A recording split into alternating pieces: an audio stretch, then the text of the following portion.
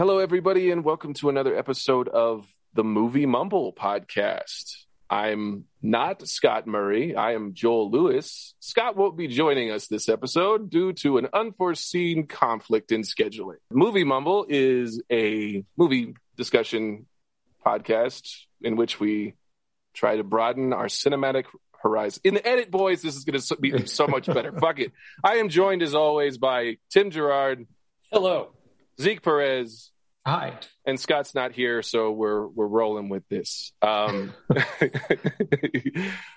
aren't any rules about what we can pick for Movie Mumble. They can be new or old, foreign or domestic, something we've seen a million times or for the first time, or things that emotionally crush people's souls, like Zeke's pick this week. Zeke chose Soul. Sorry. Who knows why? But we're gonna because he hates us. All right, Zeke, what made you choose this? What was your first impression of it, and why did you bring it to the podcast?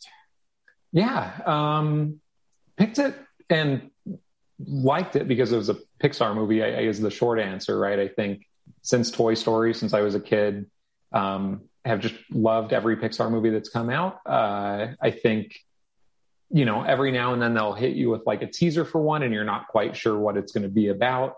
And then you go see it and you're like, oh yeah, it's great. They did a good job anyway. Or Toy Story 3, you're like, yeah, they should stop. They don't need to keep making more. And then you go see that and you cry in the theater and you say, oh yeah, they got it. And then they make Toy Story 4 and you're like, why would I care about a sport? Yeah. And then you do. So yeah, Pixar movies, anytime they come out, try to make time to go see them and end up loving them regardless of what they are. But this is one that even when the trailer dropped, it was one that I was like, I really like that concept. Seems interesting, really excited to see it, even though they really don't give too much away in the trailer. Yeah. So it was one that, I don't know, it was kind of a whirlwind of hitting at the right time, right? It came out during the pandemic. So there's some feelings there, especially given the content of the movie. But it's very different too than a lot of the other Pixar movies is another reason I brought it. It's not, and one whole thing I want to get into is kind of who is it written for, right? It doesn't feel like it's written for kids the way other Pixar movies are. I feel like a lot of the jokes are going to go over their heads, like just the existentialism, I don't know. It starts off with, the character dying. And obviously Pixar and those movies often deal with things like death and in a way that kids can cope with it and learn about it. But I don't know that this one necessarily, I don't know. I just don't know if children are who it's supposed to resonate with. I feel like it's supposed to hit us more, which it did. So yeah, I think it's just a Pixar movie that's kind of full of points of discussion. I enjoyed it. I think I've enjoyed it the more I've dug into it. And the more times I've watched it. So I was curious to bring it and see what other people thought.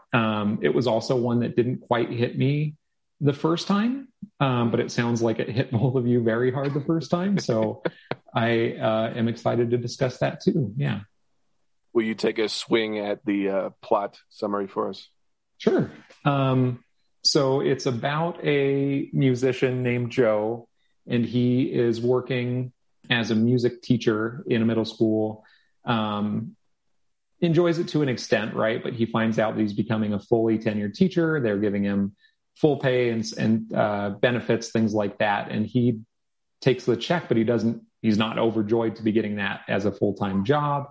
He kind of is yearning for a job performing or paid gigs as a musician is kind of what he wants to do. So he gets the opportunity to go be on stage with another famous jazz musician, a woman that he looks up to, and he's kind of very excited about the opportunity to do that. He's on the phone telling people about it, getting ready to go home and get ready for that, and dodges some traffic, dodges a pile of bricks, and then falls in a manhole and dies very early on. So he dies, he goes to the great beyond and is getting, carted away to the bug zapper light of death and whatever's on the other side, and wants to just get away from these, like, I'm not ready to die, so let me go not do that. And then trying to get to the quicker way to talk about it, but anyway, it gets to like a soul assignment facility. Yeah, and it's not quite purgatory, right? But it is a place where after you've passed, they have mentors that mentor these souls as they're being formed and getting ready to go onto Earth, and helping them kind of form their personality and find their interest and their spark. So he is trying to find a way to get back to Earth for himself. He ends up sneaking into this mentor place, gets assigned to this soul, 22, who's been stuck there for a long time, can't quite find her spark. They've tried a bunch of mentors and just nothing can get her to Earth.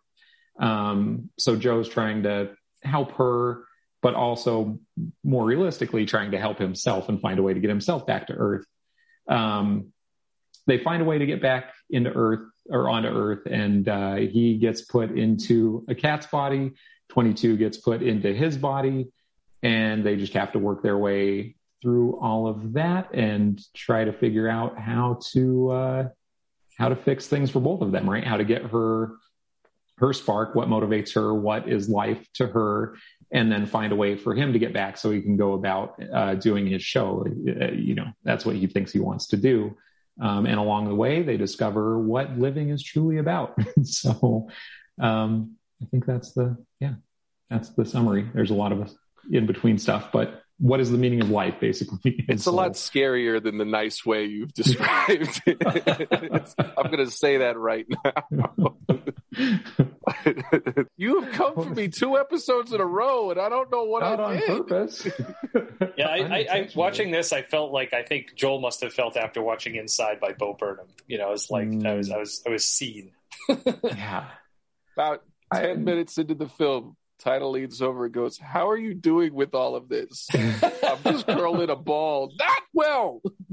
Not okay. Had she seen it before? No. Or not yet? Oh, okay. The overall tone had been established. Yeah. Yeah. Do you want to take a stab at the scary synopsis, or will we get into No. I mean, the bug zapper of death is very, very apropos. Yeah, I Tim, love that. what were your first impressions? Yeah, I mean, I kind of knew going in, like, the basic idea of it, and I really, one of the things I appreciated is how like him dying was dealt with, because I was kind of like, oh man, what are kids going to think of this? But it was just kind of like, oh, just, you see him go in the manhole. It's kind of funny. I mean, we've seen that gag before. It's a joke that happens, and then it's like, all of a sudden he's the soul. And it's like, there's no pain. There's no real like violence that happens. Not, I was expecting violence, but like, okay, yeah, this is kind of how they dealt with this. That's cool. And it's, I think the first thing I noticed that I thought was so cool is the contrast in the music, because it's like, his life is all jazz, and then you get to heaven and it's this like synthesizer, like kind of new age thing. And I was like, how fucking great is that? Like, how brilliant is that? That like, it's not just like, oh, it's a movie about a jazz musician, so it's going to be scored with jazz music all the way through. It's like, no, like that was like his score, his theme. And then you get this kind of like, it's this kind of comforting thing, but there's also like a coldness to it. And I don't know if that's something that I felt or something just kind of knowing, synthesizers, because that's sort of the thing is like as a composer, I much of my early career was dealing with live musicians, dealing with acoustic instruments. And it's only more recently that I've been kind of forced to kind of like deal with electronic music and instruments, and how people will work to make these electronic things so much more, human sounding and warm and inviting. But ultimately it's all like these oscillators and these effects and cables and wires or something simulating that on your laptop. So it was so cool to me that like that's what heaven was. Heaven was this sort of electronic, mechanical kind of, I mean, I don't want to say lifeless, because like, it usually is still a person who is playing the keys, but the sounds are not being produced in any sort of, for lack of a better word, natural way. It's all, it's they don't all have the electronic warmth of a piano with strings, right? Like, there's a difference. Yeah, and and that's the thing too. I remember realizing this years ago. I was making this recording, and it was something where I was kind of recording something from a keyboard that I had like connected into my computer and was recording it, but because my headphones were in, the sound from the computer was going directly into my ears, but also the computer. So, and like, and I think at one point too, I'd even like taken the headphones out of my ears. I just remember thinking like, there was no sound actually being produced right now. This is all data, This keyboard being an electronic instrument, like playing, I think it was even playing MIDI, but like there was no sound being, like, I remember I was recording it at like 3 a.m. and I was like, oh good. It's not like I was sitting there with like one of my djembes and a microphone trying to record a drum part. Like there's no sound being produced anywhere. Like this is fake. This is fake sound. This is all being produced electronically. And the difference between that and like, okay, I want to record a piano, like you have to make noise. Like that's all the piano can do is make noise. You can't plug something into a piano and be like, I'm going to play these keys and you're going to hear nothing. And then somehow magically sound will come out later. Like you have to produce the sound to record it, with acoustic instruments.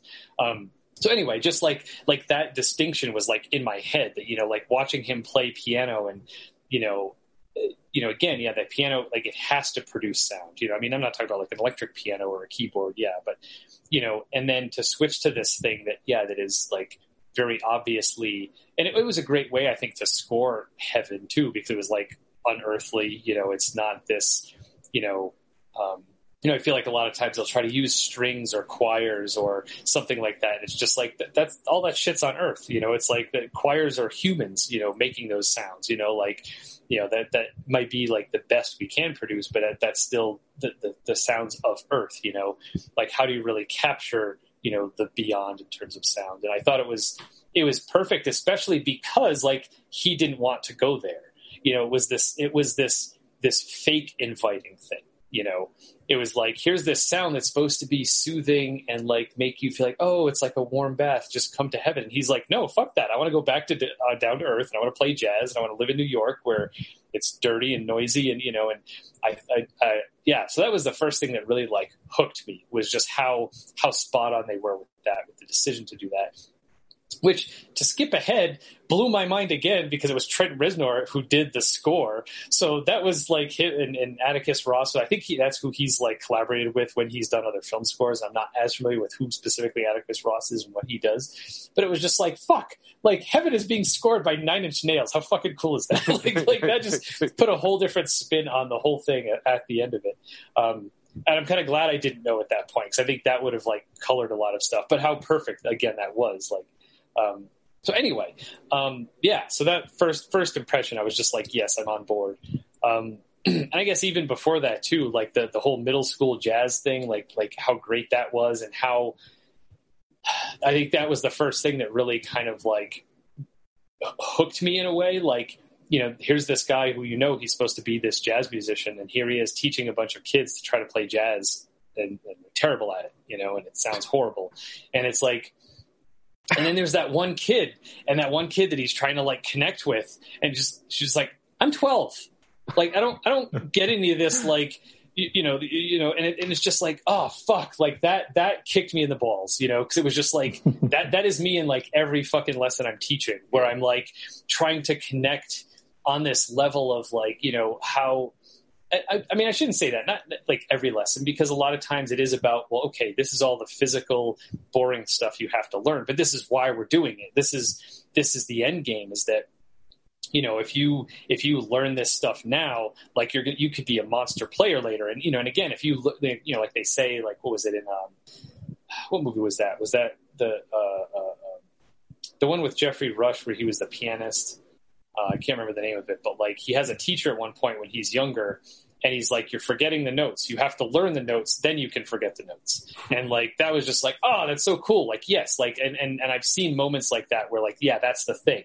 Like, it's not about just playing from your heart. Like, you've got to know what the fuck you're supposed to play, but then you've got to play through that stuff, that stuff is that's the vehicle to get you there. But if you don't get in the vehicle in the first place, you're not going to get there, you know? So it was just like such a cool way to just like an easy way to put it down there. Like, yes, you have to learn this shit, but then you go beyond that shit. You know, it's not just don't learn this shit and then somehow you magically get there, you know?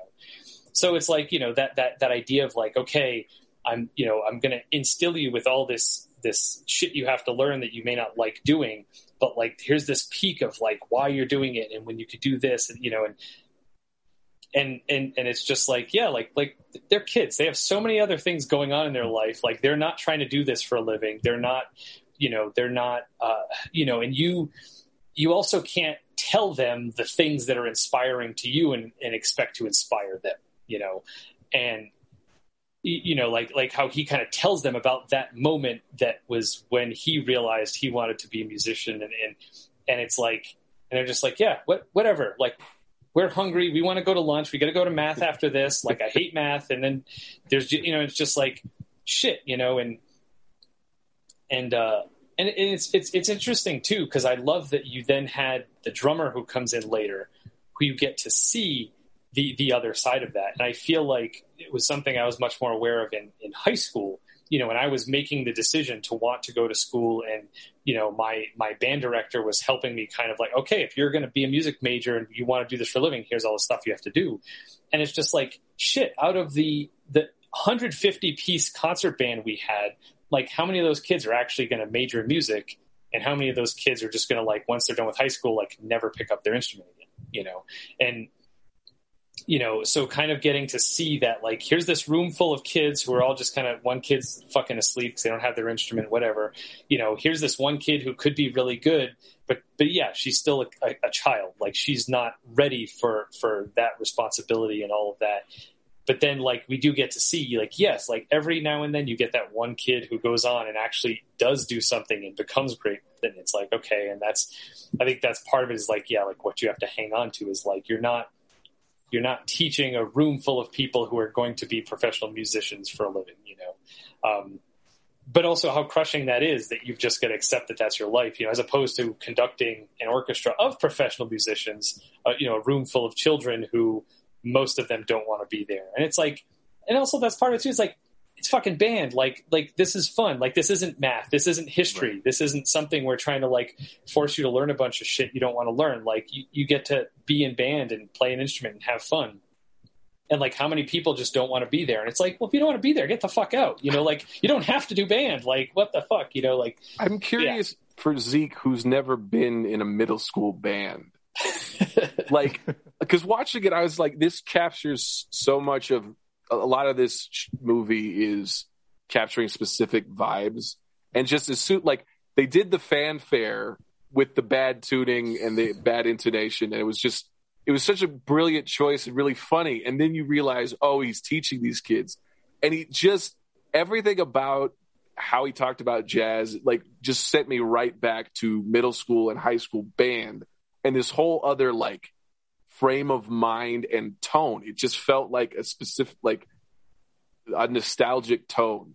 And I don't like, did any of that come across, Zeke? Like, not really nostalgic, like you said, because I never experienced it, but I don't know. And so one thing that I did hear about when they were creating the movie, that they had chosen to go with a musician to make it a little bit more relatable. I think initially they wanted Joe to be an actor. But that's kind of like you wouldn't get those same sort of scenes, right? Like, if he's an actor and he wants to move to LA or whatever and get a role in a movie, you don't get those kind of tender scenes where you see him in a middle school, like trying his best to teach someone else, right? Not to knock actors, but it's right. Definitely a much more self-serving profession than a musician. So I don't know, but it was still, I think, relatable enough. Especially, I love the scene where he talks about how he got into it, and his dad takes him to the jazz club, and he's like, I don't care about jazz. And then it just strikes him. So yeah, not really nostalgia for those kind of middle school band experiences, but just, I don't know, him trying to teach and him trying to bring his passion to other, to the students. I could feel that a little bit. Gotcha. Because that was one of the first thoughts I had, is like how bizarre and niche of like a focus and to like it totally worked for me. Mm-hmm. So like to jump to our discussion of like, who is this for? I feel like attacked by it. Like it's really specific to my brain, and I'm not happy about it.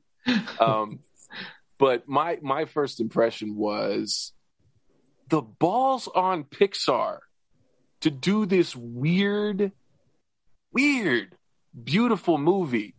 Because I was vibing, I was really into the music thing. He dies, and then the transitions and the way that they use the animation, and they shaved it down to like really bare essentials, very specific and very conceptual imagery with the death and those kinds of things. And even with the Jerrys, like they're one line kind of in these different, and that like when the accountant comes and like investigates on Earth, he's like hiding in these complex objects because he's just one line. And the way that they played with that, I couldn't believe how existential and weird and abstract they went so quickly. For me, it was just like they are going more and more granular, because that's the joke, right? What if cars had feelings? What if toys had feelings? What if feelings had feelings? And now what if the concept of existential dread was a movie? Like we're going to get fucking quarks at some point. Like it's just quantum physics, the level that they're diving in. So that was my first impression. And then I saw the escalator to the great beyond and shut down, like, because that's how I don't know if on this podcast the listeners know my deathly fear of death and the void after. But that's how it feels when I get into, because I won't think about it, and then I'll think, oh, you're going to die. And it sends me into a spiral that is very, like, I hyperventilate. It's hard for me to get out of it because it becomes all of my reality is this shit doesn't last. You're going to be gone and people are going to forget you and there's going to be nothing afterwards. And that terrifies me because I really enjoy this. And to watch a movie where the protagonist, the whole movie is clawing back from the void, trying to live, willing to to let someone, an unborn soul, be ready and the thing click that makes them want to live and then steal it. That was so sinister when he played it out in his head of like what he wanted to do, because it started sweet. It's like, oh, I can help them realize their spark and then steal their ticket to Earth.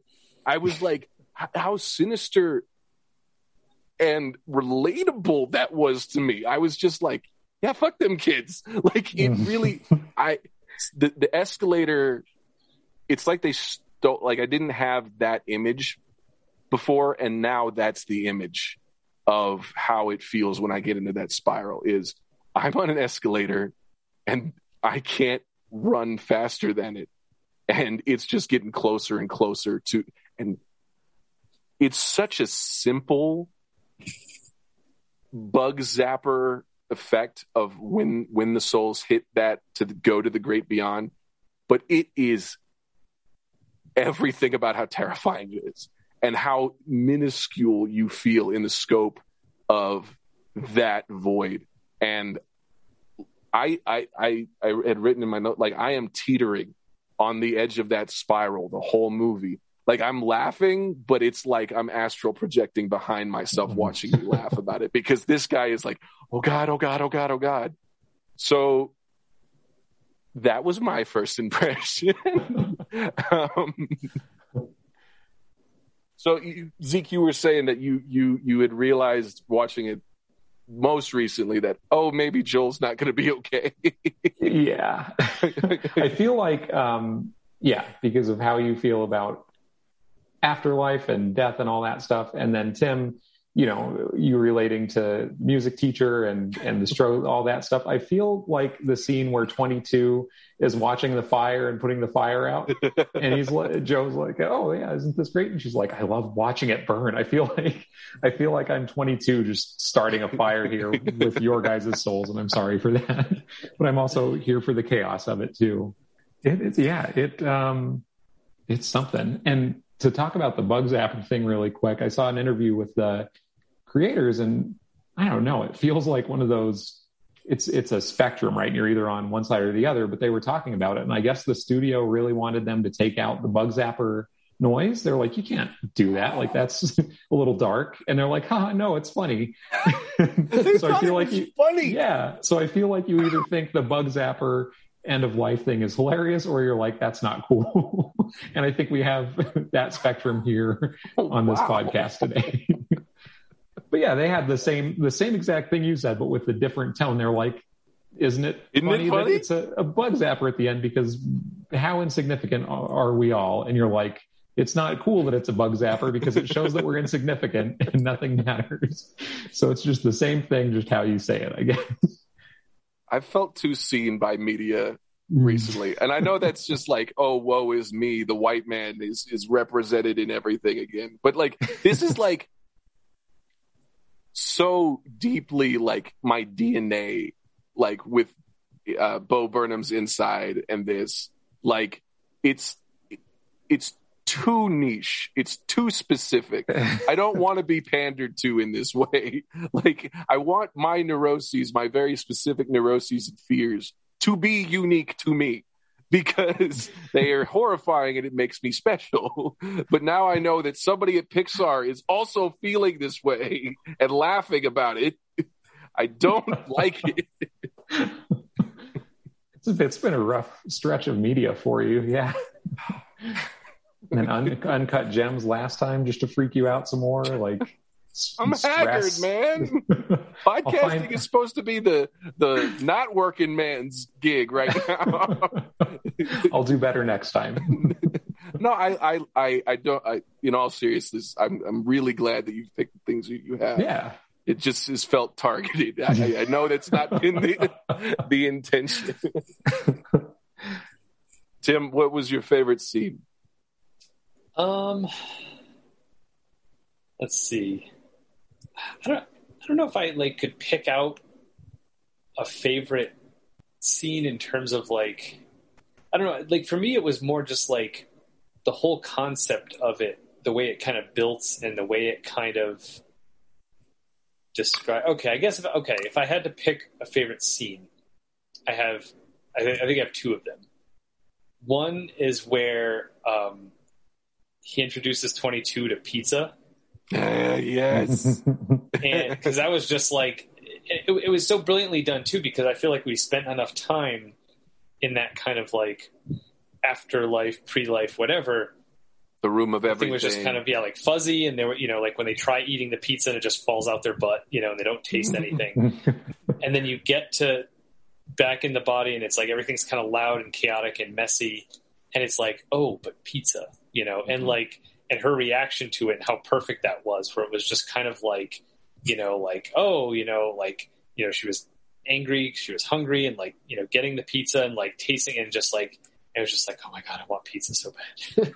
And it was just like that such a perfect human moment, and a perfect kind of almost like summary of what the whole film is about. It's like, yeah, the whole idea of the spark not being your purpose, but those little moments of just the simplicity of eating a slice of pizza, and actually it made me think back to my percussion instructor back in undergrad. At one point he was having some health issues and he got put on restrictive diets and stuff like that. And he couldn't eat pepperoni pizza anymore because the pepperoni, and the grease. And he's like, I remember him telling me a few weeks or months after he had been on this restrictive diet, he was just he's like, I have dreams about pepperoni pizza. And the pepperoni, it's when the pepperoni, it's not flat, when it curls up like a little bowl and there's a pool of grease in the pepperoni. He's like, I dream about it. And it's like, it's funny too, because I mean, it's not that I like, want pepperoni. Like I still, I love veggie pizza as much as like I would, used to love. I mean, pepperoni was never one of my favorite pizzas anyway. Like I used to like, when I was a kid, we would get meatball instead of pepperoni, I think, because it wasn't as spicy. Maybe that was what set me on the path of not liking spicy foods. Like I had pepperoni, it's like, this is too spicy, I want meatball. but so it wasn't the pepperoni itself, but like just that, that experience. Or even that, like, when I would, when I was a little older, I would have pepperoni, even though it wasn't my favorite pizza, it was still pizza, so that moment was perfect. And then the other part of where they have all the people who are like in the zone and they're kind of floating up there, and then all the sort of lost souls who are just kind of stuck in things, like, and I was just like, God damn it. Like, that was another thing again, where it was just like, and I mean, at least it was kind of cool to be like, I mean, I think I've been in both of those places, I've definitely been in the lower one, I feel like, I don't know that I've ever specifically been in that sort of like performance zone, because I'm not a big improviser, and like kind of watching him play and the way he would approach it, kind of like fall into the music. I mean, I think I've had other experiences like that, or sometimes like, when I'm writing, it's a different zone, but you're just like, like the whole world just kind of falls away. So that was really cool. I loved that scene. I loved how they put that. And I loved how, those people, is their job to kind of like catch these people, be like, hey, like snap out of it. Like, remember who you are under all this weight that you kind of put on your shoulders. And it's just like, fuck, why aren't there really people like that? Like who are just kind of like going around in these nether regions and kind of like, like showing you yourself and being like, look, this is what you're doing. So that was really cool. That was another thing kind of, outside of like the real music heavy part of what I related to, where it was just like the life and the obsession aspect, and just kind of getting stuck in your head and having it become this big heavy weight that just kind of like gradually grows on you and holds you down. So I guess those were two of my favorite scenes. I really liked how they visually represented the lost souls thing. It felt very like Mad Maxian when they go through the swamp and the like those skull crawler looking things, like crows, I guess they called them. But that was really eerie and really poignant and very like specific, like, and the idea of those highs and lows, but also the idea that when he has his, as much as it hurt me to see his like flashback through all these moments, these like sublime small moments, those he wasn't in the zone for, like the living part of the living. And that's the thing, like it's symbolic that he's in the place where the zone exists after he dies. Like he's in this liminal space that's not participating in the present moment. And that's the thing that he's chasing. He's like, this is what lights me up. This is what makes me feel like magic. And he's missing out and he's not being present. And that, as terrifying as that is, and as it so rings true, and it was so well characterized by that space.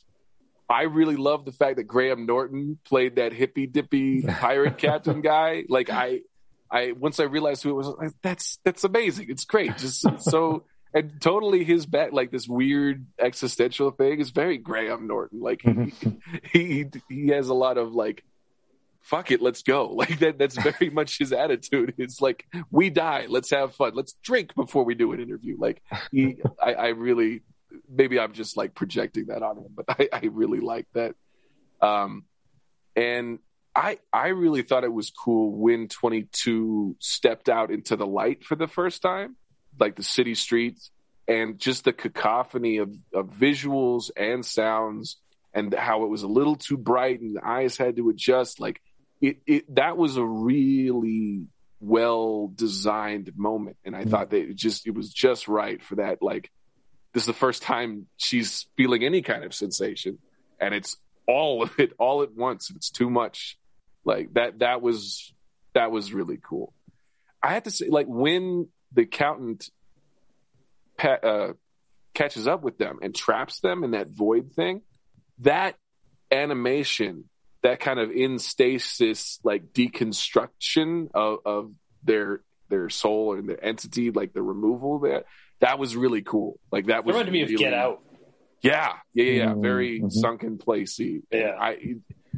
I just love that Pixar has its trademark animation style, but this was weird. It was playing more with like Flatland-esque things, like the dimensions, kind of whittling it. It's not even 3D anymore. They're going to 2D and 1D, and like I just thought that was really clever and really well done. I think like animation in the last 5 years, like animation's always been entertaining, but in the last 5 years, like it's exploded, like into the Spider-Verse in terms of like just these groundbreaking swings at I don't know, like it's signified like this transient space between living and death, and it was great. Like all of that was conveyed. Like if you had nothing else, the visual component would have conveyed all of that in the same way that the music did, right? Like everything was working in harmony. Pun. Like this is great. I thought that was really cool. What about you, Zeke? Yeah. From the humor side of things, Pizza Rat. Oh yeah. When Joe's grabbing the pizza and he passes, yep, they just stare at each other for a second. That was fun. I forgot about that. And then to the in the zone scene, the New York Knicks joke was great. Yes. Just been messing with this team for years. That was fun. So yeah, and then this will kind of like propel us into like the moral of the story sort of discussion. But like the absolute like favorite thing for me for this movie, and I think it's something that even just makes the movie for me. I noticed it the first time and I thought it was a mistake, or I thought I had missed it.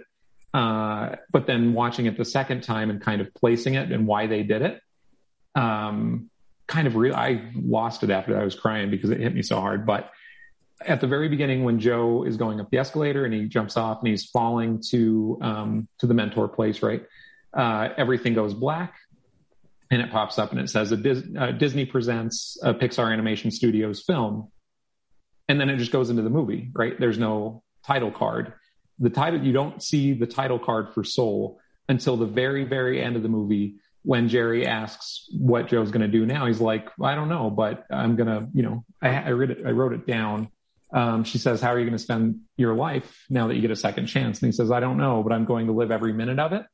And then Soul flashes on the screen. So the movie doesn't start until after everything happened. And he realizes, yeah, it's about enjoying everything. Then Soul, then the title card hits, right? So the first time I was watching, I saw the screen go black. Disney presents a Pixar film, and I was waiting for Soul to pop up, and it didn't. I was like, did I blink and miss it, or like what happened? But then putting two and two together, and like I said, just it being about experiencing things, and that's when Joe's movie truly starts, is at the end. So I thought that was like the neatest bow they could tie around the movie, like the perfect way to drop a title card at the end of a movie. So it just blew my mind, man. That's so great. Yeah. I love that so much. Yeah. Like I said, it almost makes the whole movie for me, watching it again and realizing that's why it is the way it is and why it's, the order of it. Because everything in between, all of, him being convinced that, it's about your profession, it's what you do day to day, and it's about how you make a living, but you're still enjoying it. That's what life is about. You have to find this spark that is a thing that you do. And then again, the montage, that was another favorite scene, the montage, first of all of the things that 22 left in his house, like the half-eaten bagel, the lollipop, just all the things that seem meaningless. But then he thinks back on it and he's like, oh no, she had the half-eaten bagel because she tried to share that with the musician when she heard music at the subway stop, and she really enjoyed that, so she wanted to share with him. The lollipop reminded her of the conversation with the barber and, getting to learn about what makes his life complete. The spinny point, just enjoying nature and enjoying life. And so then he reflects on all the things that are important to him, right? Like, get out of here, Hobbs. He's like, you talking about that movie with the cat? I want to talk about the cat too. I've got some opinions. He did not portray cats. Where was I at? Yeah, but then it goes to his little series of life, and he's riding his bike and enjoying nature, and playing the piano for his dad while his dad's sick, and then he's at the beach. Just all of those moments where he's like, you know what, these are the important moments to me. These are the memories I'm thinking back on, not the memories that were in the museum that was curated to show what was, what my life meant, right? Me failing an audition, or me, just out eating at a diner, or things like that. It was all these other important things that, he describes at one point as just regular old living. He finds out that those are what's really important. So yeah, just the Pixar just hit me in the feels with all of the life lessons there. Pixar has such a unique ability to make something really saccharine, not unappealing. Mm-hmm. I don't know if it's just because they started in the 90s when this kind of like whatever, right? Like the mentality of it's very postmodern that like nothing matters. So don't try, don't like that whole sensibility. I feel like Pixar has been fighting the good fight against that. No, we should care. These things are important. Like peaceful, easy feeling goodness is not something to be despised, because they put it in these films that are like really poignant and really entertaining, but also like make these kind of saccharine points without the grossness of overly saccharine things. I don't know if that's just me, but that's how I felt. Yeah. I was curious. So I did want to get your guys' take on other Pixar movies, right? And how this stacks up, I guess, against those, because I don't know. Again, I just feel like this one's so different because it does do those same things, right? It digs into these deep issues, and it gets sweet, but not, like you said, not in an undigestible way. It kind of strikes that balance.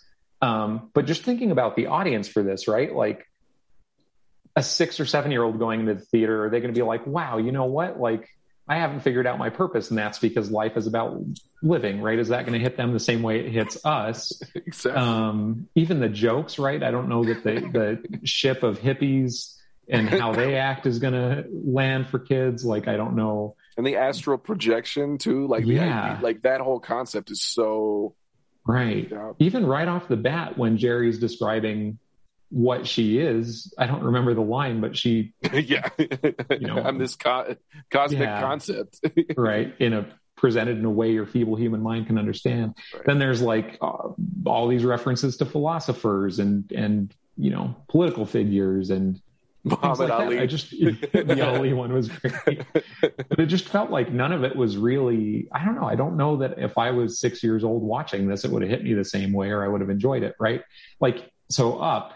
You get the very deep, saddest movie sequence, in the first like couple minutes there. But then after that, there's Russell, and there's the dog, and then there's the bird, and there's things that kids can laugh at. Inside Out, right? Like the protagonist there is a young girl who enjoys sports. She enjoys hanging out with her friends. She has to move. That's a thing that a lot of kids can relate to.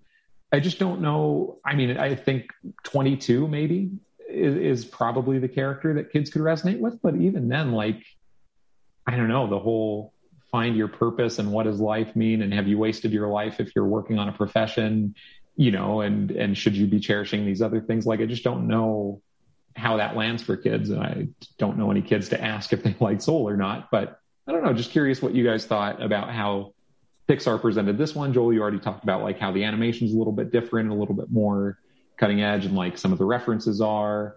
Wanted to see what you guys thought about how this one was created compared to other ones. I don't know. I think like I feel like I see this with a lot of stuff where it's like, we assume things like animation and whatever is for kids, but I feel like with Pixar specifically, because that is relatively new compared to just animation in general, like, Disney animation. Mm-hmm. So I feel like there's a generation of kids that grew up with Pixar as that was the thing. Like when I was a kid, it was like Sleeping Beauty and Snow White, which I feel like I don't think I ever saw those because it's just like I wasn't into princesses, Right. Like even that, I feel like it took a while for Disney to maybe appeal to boys. I feel like it was almost more for girls. It wasn't until I think Aladdin that I was like, yeah, this is a cool movie. Like that was the first Disney film I got into. And then I feel like when Pixar came out, it was around the time where, like probably people your age, like you were at that age of like, oh, okay, there's this new animated movie that comes out. So instead of the Disney cartoons, it was like the Pixar stuff. So, I almost feel like sometimes with these things, they grow up with the people, so it's probably not for kids. It's probably for you guys specifically because you're the generation who grew up with Pixar as your really stuff, point. And, it's kind of like when,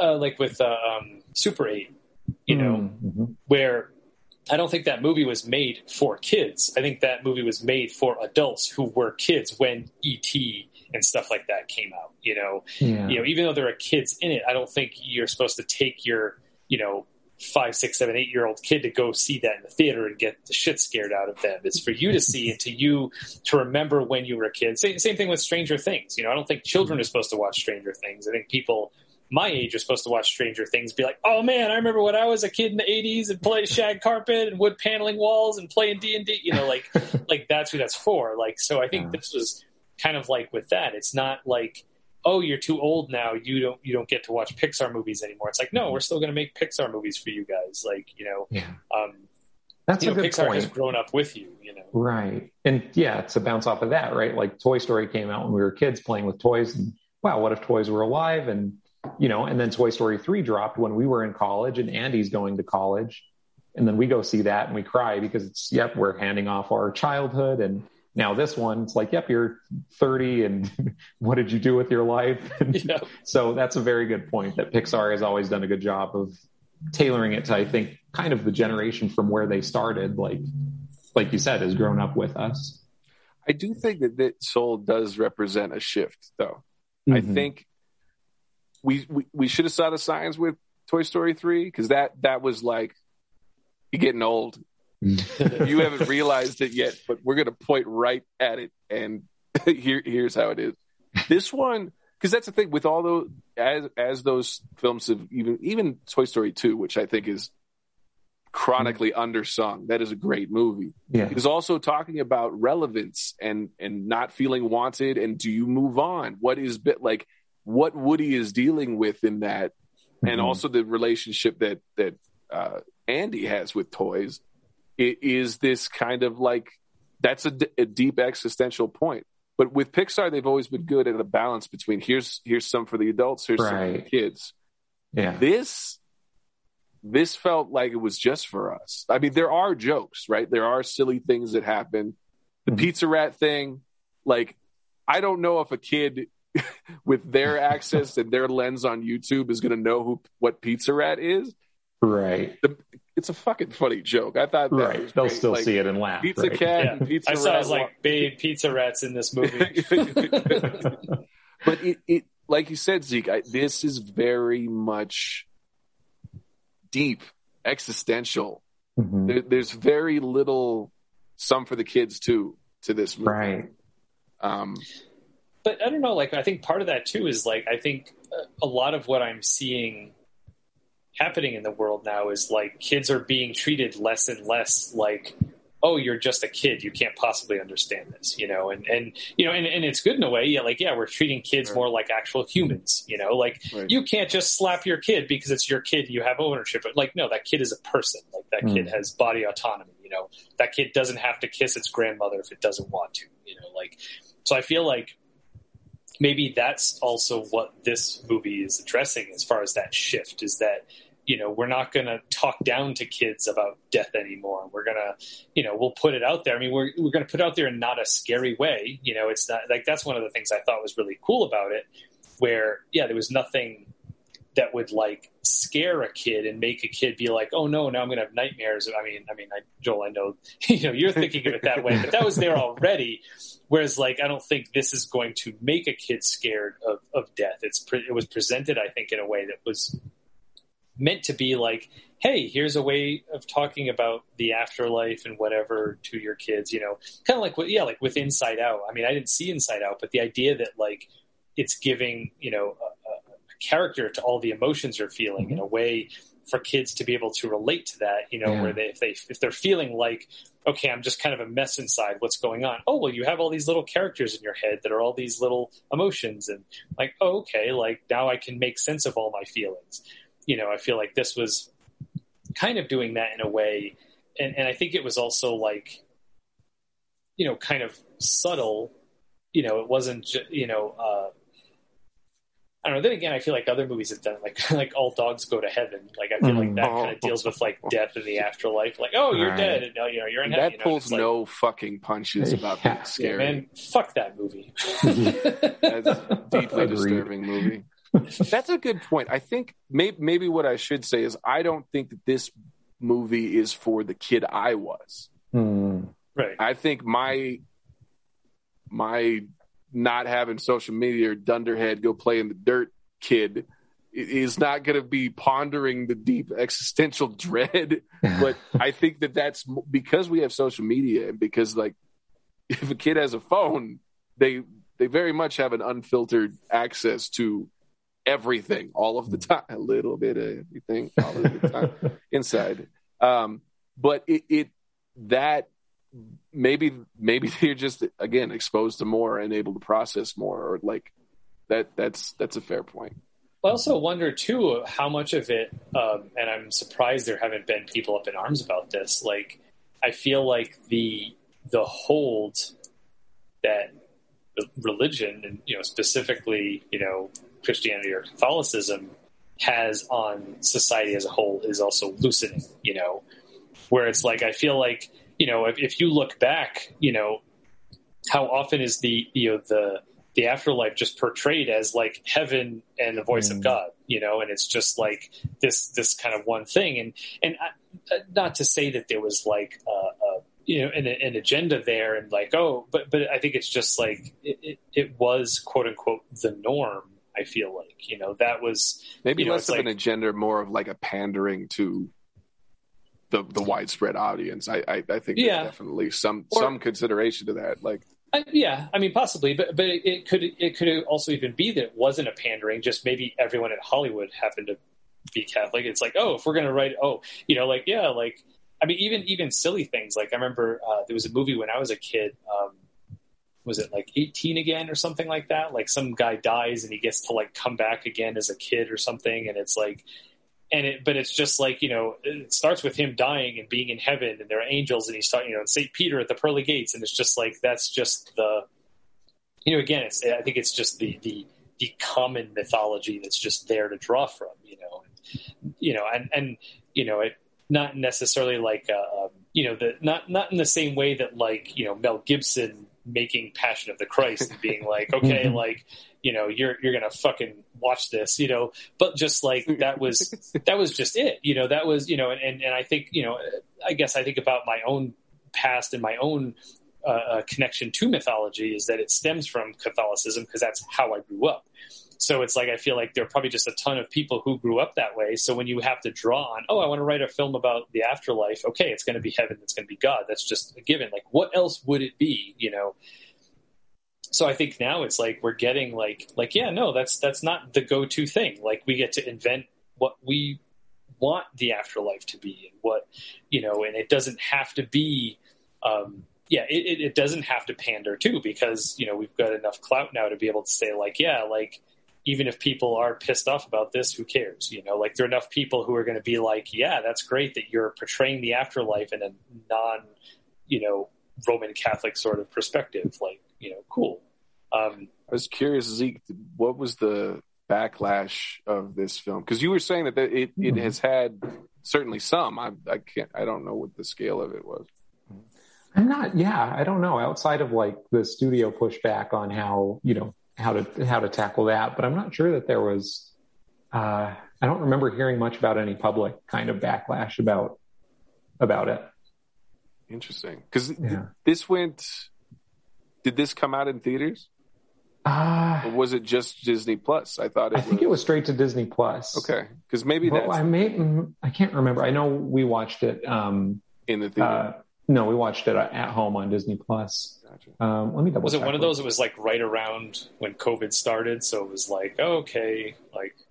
Yeah, I'm trying to even remember exactly I think it was like.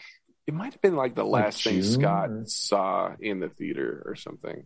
I'm trying to remember. And I know they dropped Onward. Onward was the last one I saw in the theater. I apologize. That's the one I was thinking of. Okay, so it was that's what I should have remembered. So it was a Christmas release, direct to streaming on Christmas. I remember because we on these guys.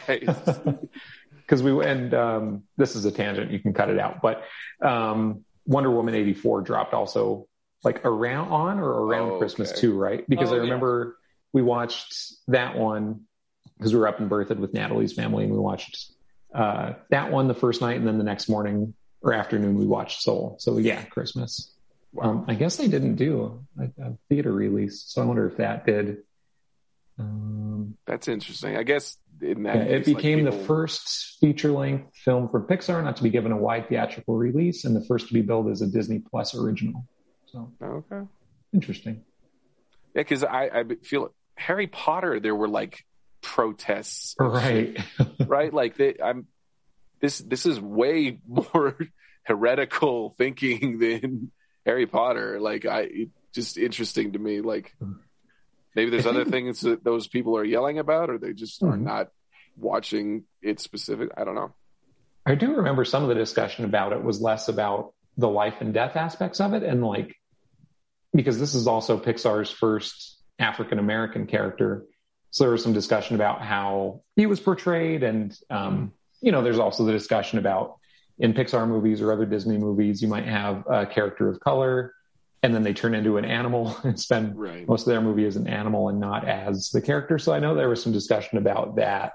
And I know the studio did a lot to try to make sure he was portrayed and him as a person and him as a jazz musician. Like they went through a lot of stops to make sure that was as accurate as possible. I think that's as much of the discourse about it that I've seen. Gotcha. I had heard that too. From that, I had the things that I had seen. I was surprised that they went back and we got to see his body. Like 22 was occupying that space, but we did get to see more of that character's body on screen than I would have assumed from the commentary. Right. That makes me think. Like I really like the barbershop sequence. I thought that was so cool. And the stories and kind of seeing how everybody sees Joe and then seeing kind of like this new perspective on like, you never asked, your head has been in the clouds this whole time. Like I thought that was really cool. I'm glad because I think maybe that was the balance is like, if they had spent too much time in the subliminal space, there's nothing to ground it, or like, I thought it was a really good balance of like back to earth and then trying to figure out how to interact in that way. Right. And then, the scenes with his mom as well, like how he dealt with her. And then, 22 inadvertently ends up standing up to her and like says his thoughts. And then they kind of have a talking through it after that. It was interesting. And I love the barbershop scene too, just to exactly like you said, to see how other people viewed him and how he changed through that experience, right? That out of body sort of experience almost. And I thought that was a fun exploration too. And also to the barbershop scene, right? Like that was a good way to talk about the moral of the story too, right? And sometimes the spark, just again, that whole, like, if you love what you do, if you do what you love, you never work a day in your life, that kind of mantra. And like the barber thought he would have loved to have been a veterinarian, right? And then, but economic circumstances, had to raise a family, and his daughter was sick and needed to pay the bills. And so he went to barber school, and, is he doing it just to scrape by? Not necessarily, because he also found a spark there, right? And found that if you have people in this chair, you get to hear their stories, and you get new people in every day. And there's a lot to love about that too. Not that he wouldn't have been happy as a vet, but like, I don't know. So I just thought that was another good counter, or like a good extra, what am I trying to say? Like an extra piece onto the story, right? Like another way to look at life and what your spark is supposed to be. I think they covered a lot of different thoughts about it or approaches to it to help explain it. So I did also like that with the 22 as the mouthpiece, the literal mouthpiece in that situation. Like, she is operating only on the information she's gotten from Joe. Mm-hmm. So she's asking these questions in a very kind of innocent, juvenile way, but they're holding up assumptions that Joe has made himself. And it really shines a light on how juvenile they seem and how surface level they've been. He's like, no, he was born to cut hair. Like, that must be the thing that makes him happy. And he never went past that first, like really thin, shallow interpretation. So when there's all these interactions where he's talking and informing, and through those assumptions, she's discovering and he's discovering the shallowness and the surface level of interactions that he's had. And I thought that was a really kind of, and even with the confrontation with his mother, it felt like a very much like internal out external. Like, I mean, it's literally that, but I thought it was a good visualization of the things that you think but you don't say. And then, oh, did I really just say that? Now we're having the conversation. And I really liked that camera move that they had where they had gone behind the mom from the cat talking, and then it was Joe talking, and it kind of put a sewed them back together in that moment, because it was genuine. She was just saying what Joe was saying, and it was genuine. That I thought that was really powerful. Yeah. Sorry, Tim, I cut you off. Oh yeah, so it's back to the idea, like with the barbershop. Like, part of what I really liked about that scene too was, like, you know, this, I don't know, it's very, very complex emotions about it. Like, you know, the idea that, like, oh yeah, he was born to be a barber. You know, it's like this idea of, like, yeah, how a lot of people, you know, not that I'm excluded from that, but like how we're trained to see the world is that people are kind of like the value that they have to other people. So it's like, oh, if he's a really good barber, that's like his identity and his drive, and he should take pride in the fact that he's a good barber, and you know, and he does. But it's like, yeah, like maybe he wanted to do something else, you know, just because like this is something he happens to be good at, it doesn't mean it's the thing that he's always dreamed about doing, you know, and you know, and it's something I realized a while ago, and you know, in terms of how I perceive people, because it's like, you know, I've been a musician for so long and been, you know, trying to make a career and a living doing that, and kind of, you know, had the drive to do that for so long. And it's like, you know, and every now and then I would kind of stop and think of, like, it's like, what if I didn't have this? Like, what the fuck would I do with my life? You know, and you know, for me, like, music is such an obvious thing, you know, kind of like for Joe. And it's like, you know, sometimes I'll wonder, like, well, what do other people have that don't have music, and how are they kind of like what's inspiring them? Or are they just not inspired? Or are they just kind of doing whatever, you know? And it's just like, you know, or like with that, like situation, like, okay, I wanted to do one thing, but I had to do this other thing. And it's just like, fuck, you know, it's like, you know, and I've had little glimpses of that. And it's like, it's, I think for me, I think that, you know, Joel, I think the reason why I'm not as scared of death as I used to be, because I definitely get the way you feel about that. I was like that as a kid, but as I've gotten older, to me, what's much scarier is not getting to, like, live that life, you know, kind of seeing him, how he's always like chasing this dream. And I think that's part of why it was a wake up call for me too. But like, I've had those moments of, like, you know, when I was doing the mail job, it was just like, this is just fucking terrible. Like, what if I end up just doing this for the next 30 years? Like, why am I even here? Why even fucking bother, you know? Or there, you know, throughout your life when you get that, you know, that pregnancy scare, you know, and it's like, oh shit, like, do I have to just put everything I want to do with my life on hold because, like, this isn't something that, you know, and I think it would be a different story if I already had a job where, you know, if if there were to be a kid involved, it's like, okay, yeah, we make some adjustments, but it's just like, I couldn't raise a child with what I'm doing with my life right now. I mean, fuck, I don't even know if I could afford to raise a child when I was doing the fucking male job. So it's just like, you know, and I remember that was a thing, like when COVID started, you know, and I was just like, I have to leave this job. It's just like, if I had a kid, there was no way I could just like quit my job because I didn't want to go to work because my coworkers were going to get me sick. It's like, I gotta feed that fucking kid, you know? And it's like, it's just so like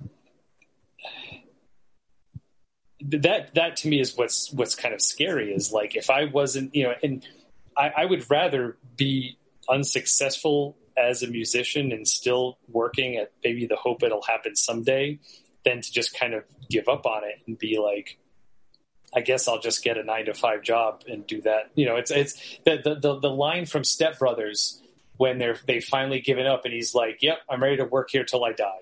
You know, like that's to me has been like the only other alternative, you know, and it's just like, maybe there's something in the middle that I haven't found. And maybe that's, you know, part of what I'm hopefully going to figure out now between like doing some lessons and doing some other stuff. And I have a different perspective now. When I was younger and teaching, it was definitely like, I don't want to do this. I want to just write music all day. And now it's just like, I would love to be teaching lessons all day and not have to fucking deliver mail. Like fuck, you know, it's like, I think, you know, sometimes I think that's why shit like that happens, is like, oh yeah, you don't want to do this. Well, how about this? It's like, no, that's way worse. I'm sorry. Let me go back to the other thing, you know?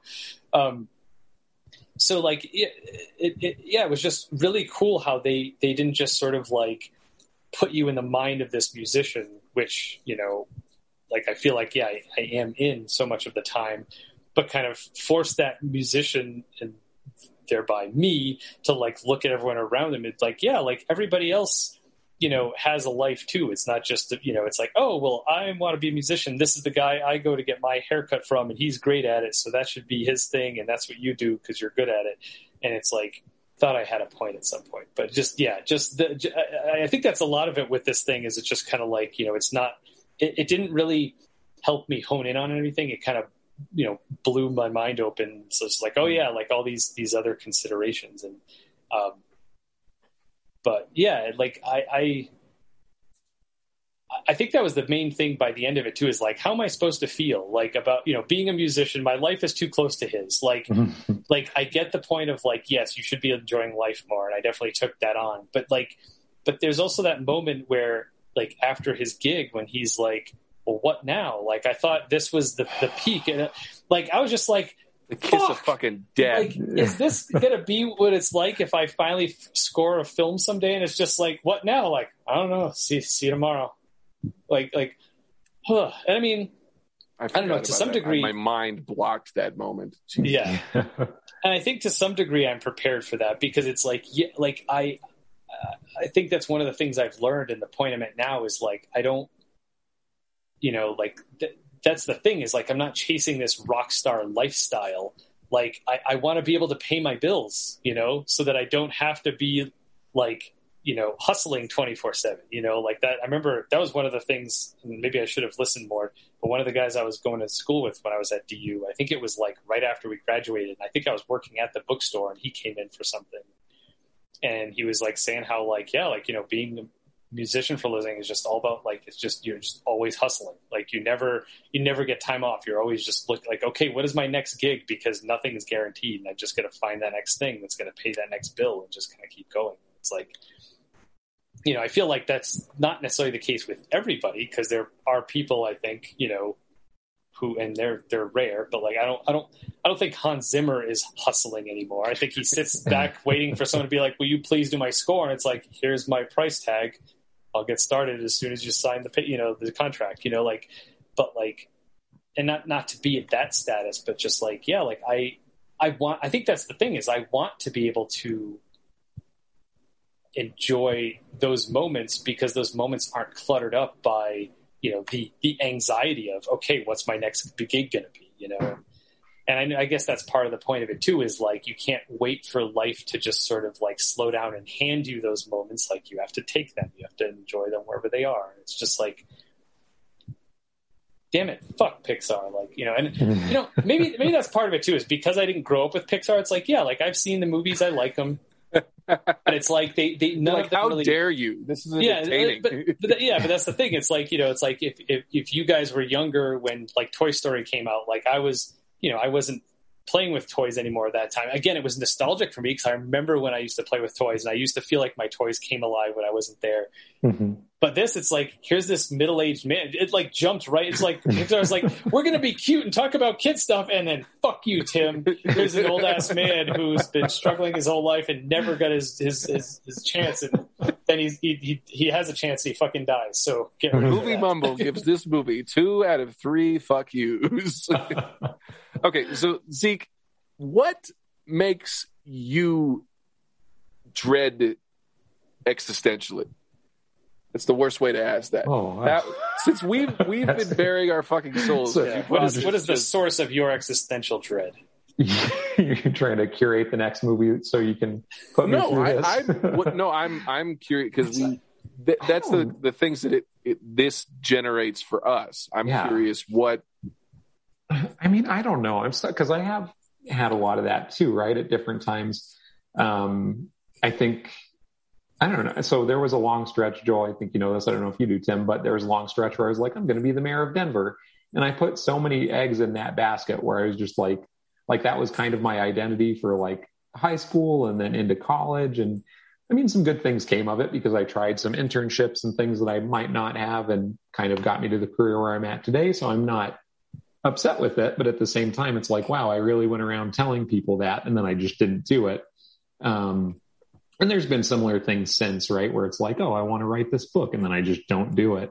So I guess kind of similarly, it's like will I ever accomplish things sort of thing, that kind of, but I don't know. I haven't really, like, it doesn't get me. I think maybe I'm just numb to it now. I'm like, I'm probably not going to do anything. It's fine. But I don't know. Yeah. I know you pretty well. Could I hazard a guess? Sure. I'm just going to read for the room. Let's find out. We've talked a whole lot, and kind of a lot of what when we talk about those things, you have frustrations with regret of interactions that have passed and things that you can't change. And when I was thinking about like what your response might be, that was what I was thinking, is more not so much looking forward as looking back. That's fair. Yeah, I think that is true. I think that's I'll just be up thinking about some shit that happened 20 years ago. It's like, I should probably apologize to that friend from elementary school who, I did a thing too. So I think that's definitely a driver. But I don't know. I'm also trying to get to the point too, where maybe I do take some actions, right? And like try to get my little Bucky Barnes little journal and go make my amends to people. Maybe I do that, or maybe I just get to a point where I'm like, yeah, they probably haven't thought about it in all these years, so I get over it. But I don't know. That's Yeah. All right. Real quick aside, if any of this stuff makes anybody uncomfortable, I am totally fine. I didn't want to put you on the spot. It seemed like I did, but I want it to be a safe space, not to be. I appreciate that. Yeah, I just don't know cutting edge journalism. I'm not trying to get you on this gotcha podcast. I just don't know where to go from there. It's just like, I have a lot of regrets, but how can I tie it back into soul? I will talk about one thing that kind of messed with my brain a little bit. I don't know why I chose to do these two things, but I read a book called Midnight Library pretty close to when I watched this. And so that's also an about death book. So in that book, the person dies. And in that book, a person's life ends and they get to for them, it's a library, but it's a place where they say you can look at any version of your life that you're curious about, right? So if it's a regret or if it's a different profession you wish you had, whatever it is, there's a book in this library that you can pick up and you can jump into that life and experience it. So right in the book, she's like, oh, well, what if I was a successful Olympian or, what if things with my husband had worked out a little differently? Or what if just all of these different things that she thinks were the things that were making her current life, her root life, miserable or unbearable. And she was trying to see, well, if I was doing this other thing, would it be different? Mm-hmm. And it's interesting to read that and watch Soul pretty close together, because they do kind of have not the same moral, but they kind of end up on a moral where it's like, it's less about the setting and it's more about your perspective of the setting, right? Like, yeah, maybe you're not the star musician you thought you might be, but look around, there's things to enjoy in life. And I agree with that to some extent, but like Midnight Library specifically, there were some very negative things in her life with her relationships and things like that, with her husband or with other family members. And the end of the book's just like, oh, maybe you should look at it a different way and maybe then you'll be happy. And I don't think that's always true, right? I think there are things in life that just suck. And it's not like, oh, this shitty thing that happened to me or this thing I'm experiencing, maybe if I just was happier about it, things would be better. I don't necessarily think that Soul landed there, but there is a little bit to that, right? Like the barber, like, sure, he found happiness working with people in the chair and getting to talk to people. But it was like the harsh economy of a sick daughter and having to pay the bills that drove him to that. And, I guess there's some regret for that character too, maybe. I don't know. I'm sure while he was going through it, he wasn't like, oh, well, cool, I'll just be a barber. I'll just put the dream I've had my whole life aside, right? It wasn't always a happy thing, but he found happiness eventually. So that all to say that I don't know that the first watch of Soul messed me up as much, but like the combo of Midnight Library and thinking about regrets and then adding Soul on top of that was kind of a whirlwind for my brain. I think that's one thing that got me kind of in the same place that you are, having watched this, but I don't know. Yeah, it's just, and it was interesting to see how this movie dealt with the purpose of life and all the things that come with that. So, right. And in a very clever, some would say kind of like dodgy way, the movie skirts those. You don't really see outright suffering. You don't really see, like, Tim and I talk about this all the time, that like it's really easy to say be here now and yes, thank you to everything that's happening when your belly is full. When you yourself, where you're not cold, you're not deprived in those ways. So it's super privileged. And I think, it's Pixar. They are dealing with a really, really heavy thing, but they're kind of skirting those kind of extremes of like, well, it's great to say, hey, enjoy your life while you're living it, but it's miserable. Yeah. I had a question for you guys about how it dealt with. He just comes in here meowing at me real loud. I'm not sure if you can hear it or not. But... Oh, yeah. No, we can. He's insisting you make your point. Exactly. Yeah, you tell him, Zeke. Sir, can you leave? Like, hey, when are you done with that? Get out here. I need you to do shit for me. Bye. Sure. In my head, I'm thinking like he's exploring the house in places he's never been. He's like, I'm still here. Hey, place is great. In case you were worried about me, like, get the fuck out of here. So loud. My food bowl is not overflowing. You need to add more food to it. I ate only an hour ago. I want to eat again. But I was going to ask, I don't know if the movie was like intentionally misleading about the spark thing, or if it was just supposed to be Joe and his blinders of what he thought the spark and the purpose was. But at the very beginning, when he's a mentor, they're like, oh yeah, we pair mentors up. And the last thing before a soul can go to Earth is they have to find what they're passionate about. And like, so it shows him showing 22 around, and he kicks a soccer ball at a kid, and the kid bounces a ball on his head and gets a little soccer spark and then can go to Earth. And like, all the things that he's saying in the beginning, he's like, oh, of course it has to be something that you do, right? Like a hobby or profession or a skill. That's the spark. And then they can go to Earth. Then we get to the end of the movie and he's talking to Jerry and he's like, well, what was 22 spark in the end? And Jerry's like, oh, that's silly of you to think. Like, it wasn't, a spark doesn't have to be a thing. It's just enjoying life. I was just curious because they don't open the movie telling them, oh yeah, we just get everyone to Earth by teaching them how to enjoy life. It's kind of implied that it is like a thing that you do that is your spark.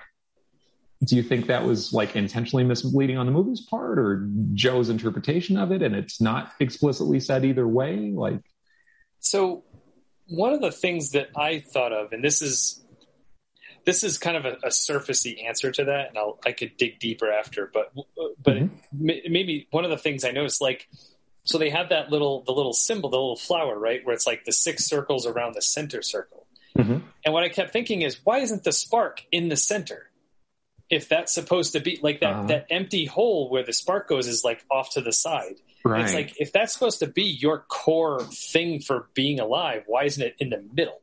Right. And so like now as part of this discussion, I'm wondering if that was the thing, is that the spark is just another one of the things. Mm. It's not the main thing. It's not, so like, was it intentionally like off to the side, not the core center part of you? And maybe that's part of it too. Like that, maybe it is sort of his interpretation. Because I was thinking that same sort of way, where it's like, the kid who kind of, when he kicks the soccer ball, it's like, oh, there's his spark. Right. So yeah, was that like, oh, he needs to be a soccer player? It's like, no, maybe it was just kind of this interaction that was just like, oh, like, look, this is a thing that, we don't get here. We don't play soccer here. But on Earth, you can play soccer and you can have a physical body and you can headbutt a ball and it's fun. And, so maybe that's part of it. It was just like, it seemed like it was a little too vague and too open. Yeah. Like that the spark was just like something that makes you want to be alive, not a specific thing. Mm-hmm. And maybe that's part of it, is like people like Joe and, and like me, it's like, oh, well, that thing, that one thing that drives me, that's my spark, but it has to be this one thing, and it's only this one thing, So, yeah, at first when I saw it, I was just kind of like, the ending seemed kind of weak because of that. Because, yeah, it was like all this weight was placed on this one thing, and it was like, no, it's just whatever. Right. And it's exactly. just like, it's just the experience, man. Yeah. And at that point, I think, yeah, like I've already been kicked in the nuts, where it's just like, Joe gets the gig, and now he kind of like is just like, well, what now? And it was this like letdown in that sense too. And it was just like, so maybe that was part of the point, is that, you're kind of following the journey with Joe, and he's so sure that he found his spark when he was a kid, that's what that was, jazz. And that's my one reason for being. And, maybe it was brilliant. Maybe it was done intentionally to kind of like, yeah, this is what we want you to think, that this person, and maybe it's also just that kind of like, like the fuck you to like our parents' generation of like, you have to find the thing that gives your life value. Otherwise, why the fuck are you here? And I mean, we all think that way about ourselves, but like, it's like, well, it's because it's, our parents and society telling us that, you can't just not have a job. You got to do something. You got to provide a service to the world. Otherwise, why you're a fucking burden on the world, Right. Maybe I'm reading into that too much, but maybe that's, like that's kind of part of it, is like, that, I feel like so many of us have been told that our lives don't have value unless we're contributing something. And the goal is to find that thing that you want to contribute to the world, before you end up having to just contribute the act of delivering mail to everybody, and that's the only way your life has value. So I my first impression was it was kind of like a weak kind of reveal, but I think maybe it was intentional, and maybe I'm trying to connect dots and say that that's why the spark wasn't in the center, because they weren't viewing it as this all important thing. It was just maybe the last thing, like that was the thing that puts you over the edge. Like you can be good at all this stuff here, but there has to be something that makes you want to go to Earth, and it's the last thing, but it's not the most important thing, Mm-hmm. So that's looking back and analyzing it. I think that's how I'm choosing to see it. I like that. Yeah. And it's interesting to think that maybe I don't know, like, is it a revelation for the Jerrys as well? because they talk about how they've tried for so long to pair her with a mentor, and like every mentor struggled, like, so has just no one figured out that it can be anything? Or is it kind of up to each soul to connect those dots? I think for Joe's perspective specifically, right? Like, it's very clear that he's very profession driven. And like you said, you have to do the thing to contribute to the world and find a thing that you like to do and make it that. Because when he's showing her different stuff, he's, you can be an astronaut, you can be the president, you can be a librarian, which of these things do you want to do? They're all jobs. But yeah, it's just interesting that the reveal then is, oh, it's not a job. Duh. Like, of course it can just be the experience of those things. And the Jerrys don't ever seem to offer that up. But again, maybe that's because we're supposed to be in Joe's headspace at that point of the movie. Because he really does just pick it up and start running with it too. He doesn't wait for more. He's just like, oh shit, I'll start getting her, interested in stuff. Yeah. Well, yeah, and maybe part of that's the whole thing too, is like we know early on that he's like, I had this defining moment, and this is when I knew this is what the thing that gave my life importance. So he's got such a strong connection with that moment, which he sees as the spark. So when they tell him about it, like, yep, I know what you're talking about. Got it. Let's go. I'm not going to ask any further questions. Right. Plus, with the Jerrys, like I'm assuming they've never been alive on Earth. Mm-hmm. So like to them, that whole thing is a human construct that you have to do something, provide a service to someone, So they're just kind of like, yeah, like, oh yeah, like sure, you got to get a job. That's this human thing you need to do to have food and shelter, whatever. But that's not what we do here. We don't care what your job is, what you do for a living. Like, is Terry the only one not named Jerry because Terry's the accountant? And the Jerrys don't care about jobs, but Terry, they're like, you're different and you have a job. So, but yeah, I'm curious why the Terry and Jerry. I know. Like, I wonder if there was a significance to the name Jerry. Like, why did they pick that name? Right. The only thing I thought of with Terry is like on Parks and Rec, that ends up being Jerry's name one time. So if that was part of it, where it's like. I like that. Good theory. I feel like when they made that revelation, I just kind of took it sight unseen. I didn't really think much more of it. In retrospect, I don't know if it just feels like, there's 5 other circles, right? So maybe one of those is that thing, right? Mm-hmm.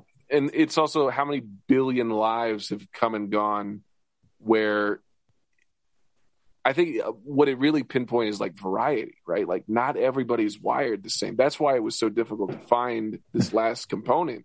It's something they had to go to Earth to find, right? Like to see that pinwheeling seed you could have seen it, but I think it was also an amalgam of all the experiences that came before that kind of solidified this kind of what life actually is.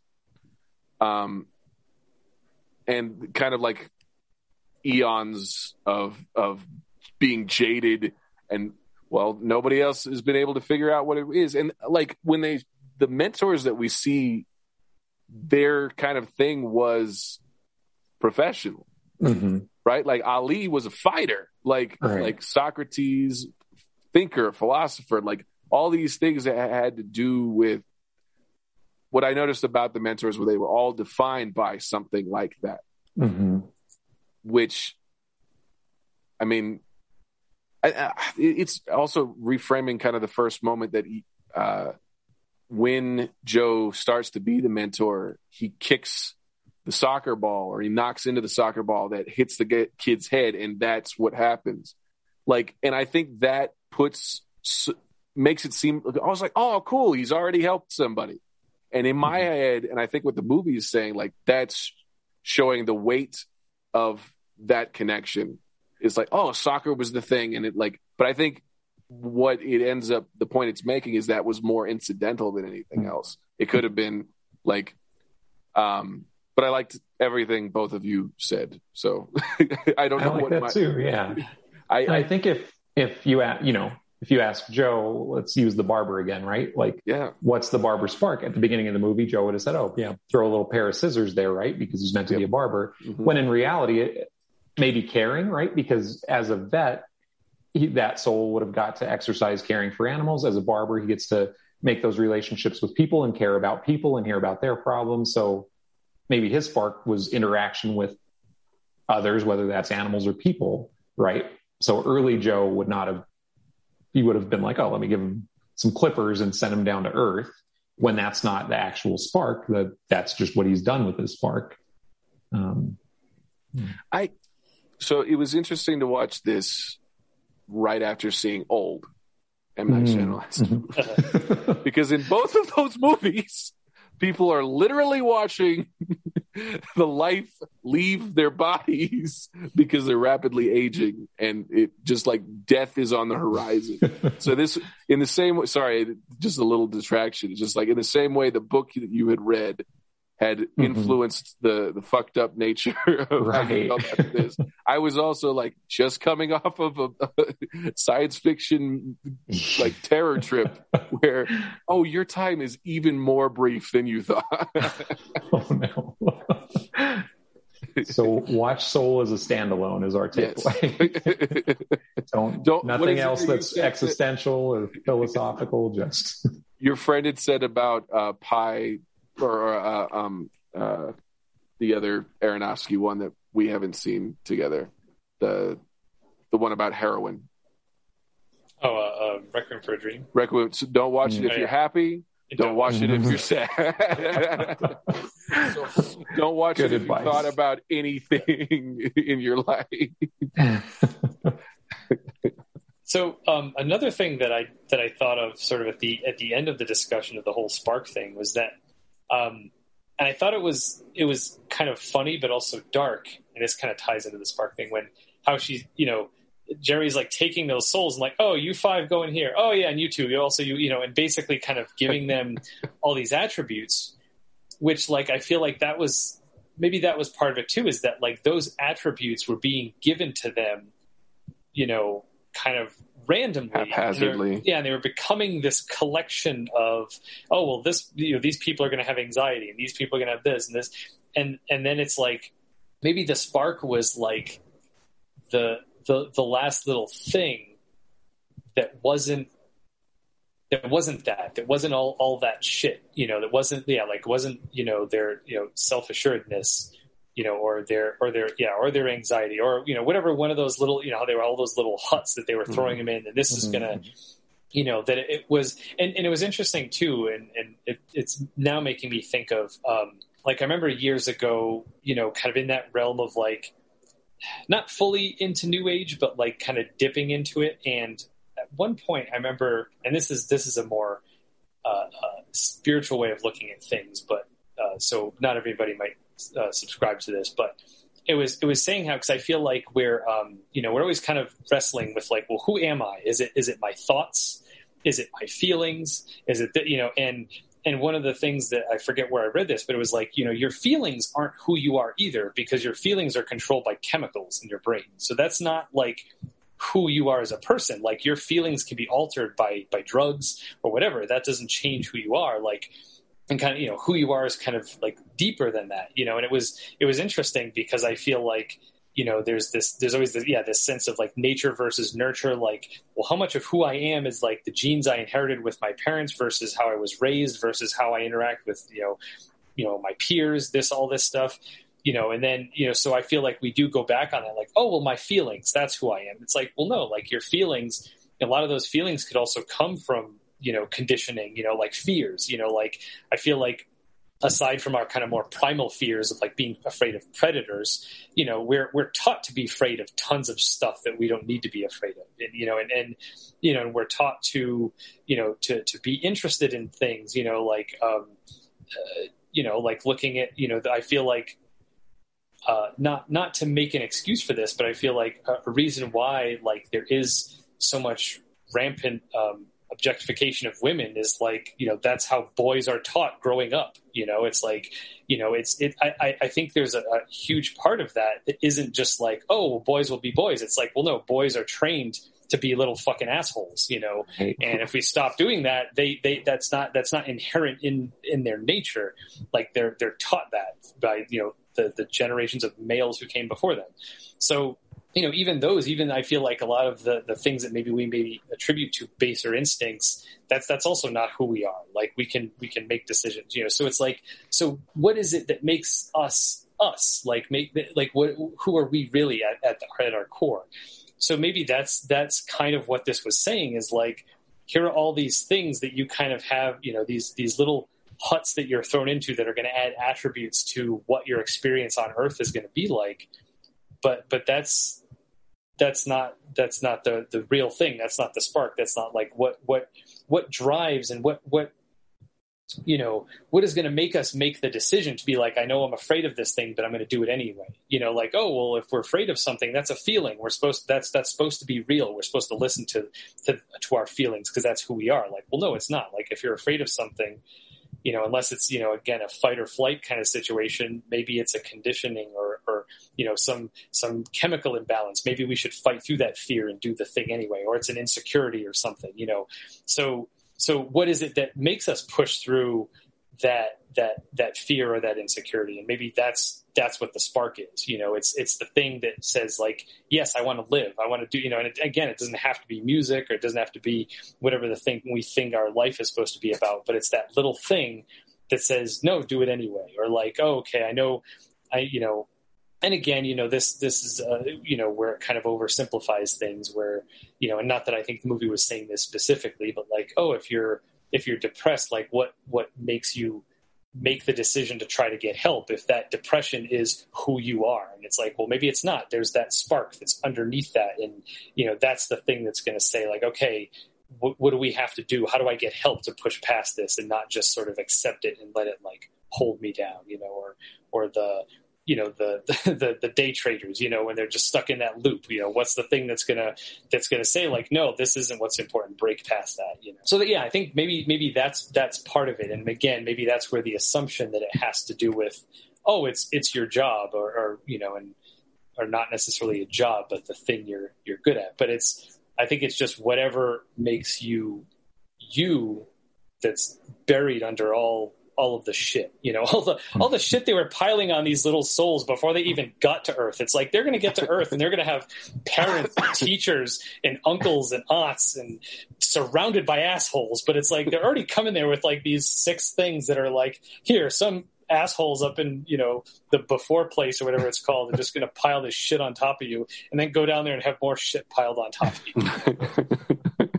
And maybe that's part of it. Maybe the spark is the only thing that like keeps you going, it's like it's the only thing that like, and maybe, and that's the weird thing too. There were times where like, yeah, 22, I get it. Or, it's like, yeah, like, fuck, why do you want to do all this? Like, just stay here. Like, you're fine. This seems great. Like, I mean, sure. Like I could also understand why it's like, yeah, if she hadn't tried pizza, then yeah, like that's why you don't want to bother with Earth. Like, it's all we have to offer. It's the most important thing. Most of it sucks, but there's pizza. Between the suckage, there will be pizza. Yeah. I was curious how you guys felt about the ending for Joe.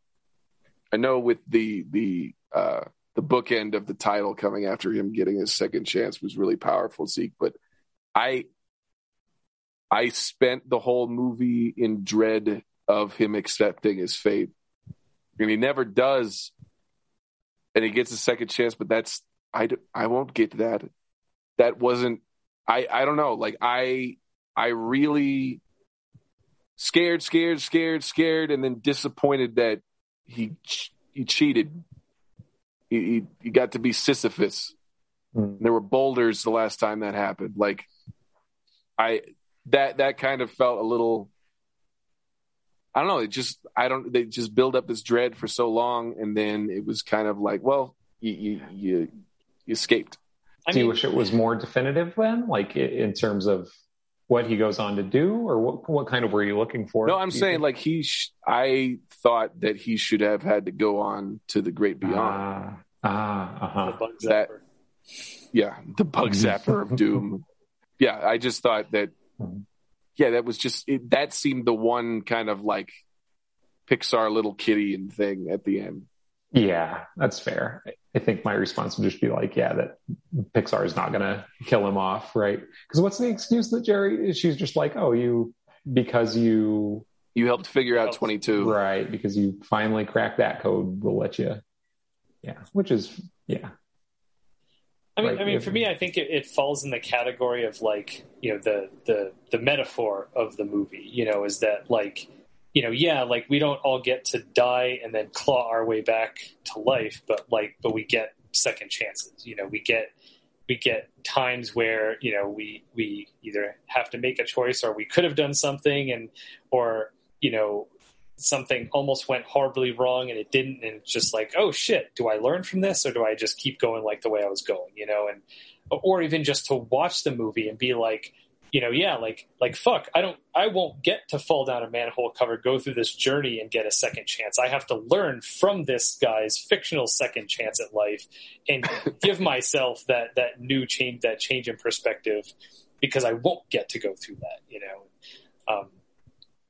so I think that's kind of just how I took it, is like, like this isn't me, but I can still learn from it, and I can make that change and learn that lesson because I watched him go through it, And I mean, and because it already did resonate with me, it wasn't like, oh yeah, I'm afraid of falling down a manhole cover, so I should start paying attention to life. And it's just like, I think that was what was weird about it for me too, is I had already been feeling like that a lot lately, where it's kind of like, I'm still waiting to hear back from the other school I applied to. So I don't know if I'm going to school in the fall. I've been applying to these jobs. I don't know if I'm getting these jobs. And I've got like this weather, and it's just like everything's kind of in limbo.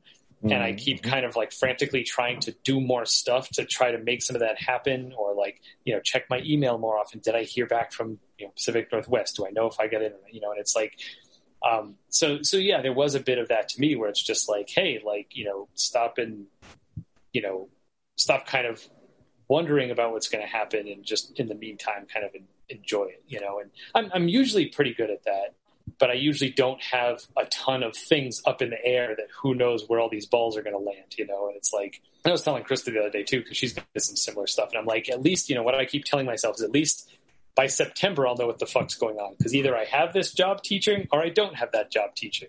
Or I have this other job or I don't. Or I'm going to school or I'm not. Like, it's not indefinite, like, and I think it's just, because it's summer and people are dragging their feet on stuff, because it's like, oh, we have till September. But like, so anyway, so yeah, I think, it's like every now and then getting that reminder that's like, hey, like, yes, we're not trying to say that the stuff that sucks doesn't actually suck, because it does suck, but in between the sucky stuff, there are at least moments to enjoy and to try to at least focus on those things.